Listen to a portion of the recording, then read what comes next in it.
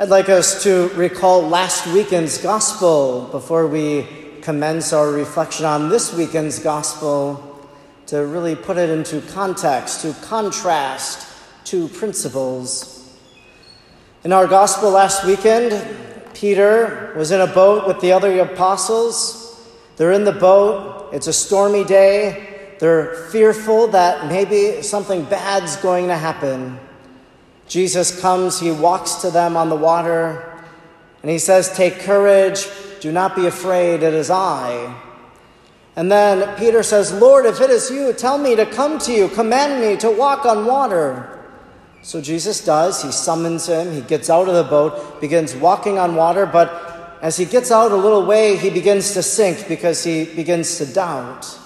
He loses faith in a certain sense. And what did Jesus say to him? "O you of little faith." Contrast that to the woman of today's gospel, this Canaanite woman who Jesus says, "O woman, great is your faith." That Peter, the first pope, the apostle who next weekend in our gospel is going to profess the divinity of Christ, "You are the Christ, the Son of the living God," that his faith, weakened at one moment, deepens and deepens after each encounter with Christ as he comes to know his mercy. And then this woman, persistent in her prayer, "O woman, great is your faith," Jesus says to her.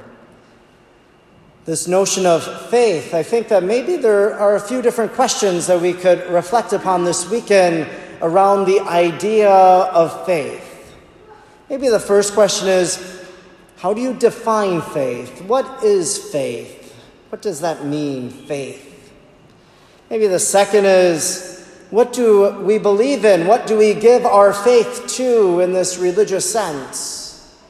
And thirdly, why is it that some people don't believe? Why do people lose faith? Why do people have a crisis of faith? What is faith? How do we define it? How do you define it? Maybe that's something to think about today. The letter to the Hebrews, that author says, "Faith is assurance of things hoped for, the conviction of things not seen." Faith is believing in that which is invisible, things that aren't as tangible as we would like, but yet we hear it and we believe it. We give our faith to it. Faith is a gift of God, a supernatural virtue infused by God at baptism. In the rosary, when we pray the rosary, commonly people will say before the first three Hail Marys of the rosary, "For an increase of faith, hope, and charity." Faith is a gift of God, infused by God, and so as he gives us that gift of faith, we ask him to increase faith in each one of us. Another definition of faith I encountered was believing is an act of the intellect, assenting to the divine truth by the grace of God. That some people come to belief and faith in God by exercising their mind, by reading, and God gives them the grace to find that truth. There's a new movie that's going to be coming out in theaters, maybe August 28th, or at least available on demand. I was able to attend an advanced screening of it. It's the movie Fatima. It tells the story of these three shepherd children who in 1917 had apparitions of the Queen of the Holy Rosary. And every apparition, Mary said, "Pray the rosary every day for peace in the world." In the film, Sister Lucia, one of the women, one of the children who saw the Blessed Virgin, she's dialoguing with this journalist. The journalist probably doesn't believe in God, is an agnostic at best, and he asks Sister Lucia, "What is faith?" Sister Lucia in the movie says, "Faith is the search for truth, believing in the one who is truth, as Jesus says that he is truth." What is faith? As we define faith and realize that it's belief, as we know, in something invisible, something supernatural given to us by God, well, what do we believe in, fellow Christians?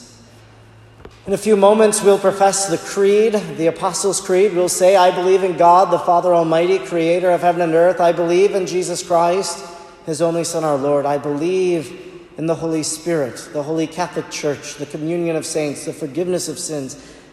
When we say that, well, this is what we believe. This is what we give our faith to.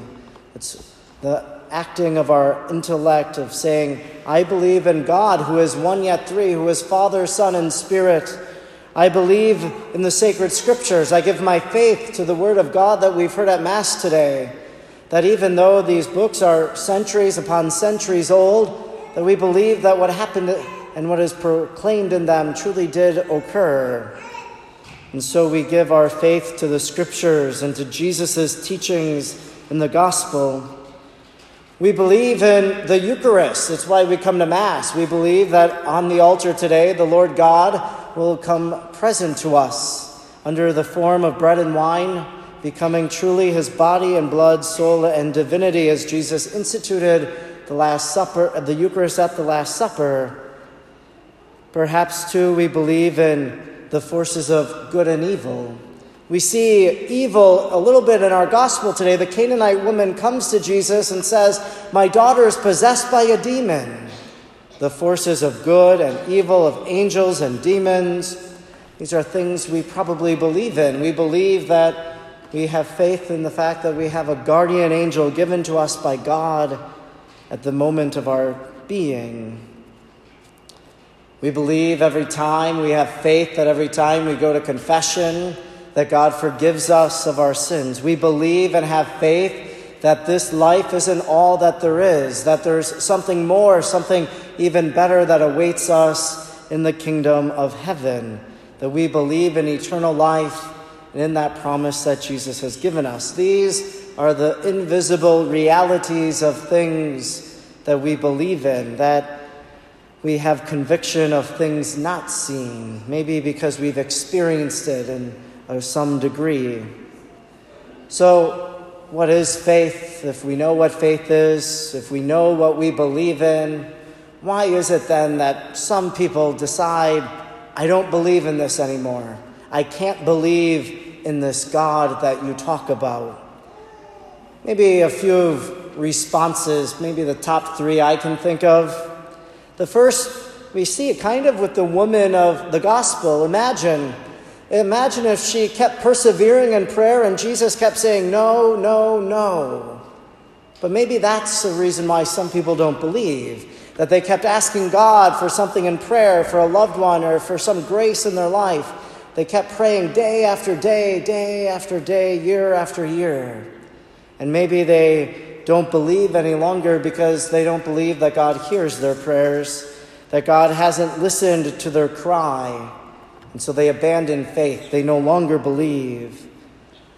Could be, too, I think that sometimes an individual who has something bad that happens to them, a tragic accident in their life, the tragic death of someone they loved, it's a reason why some people don't believe.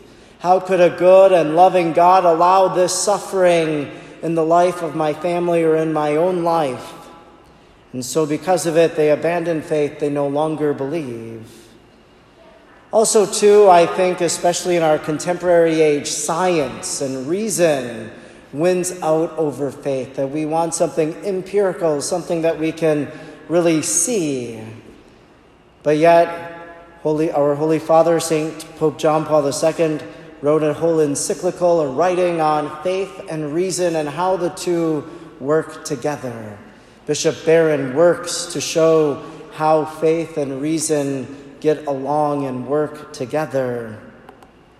These are probably reasons why some people don't believe, and maybe someone out there tonight even has that experience themselves.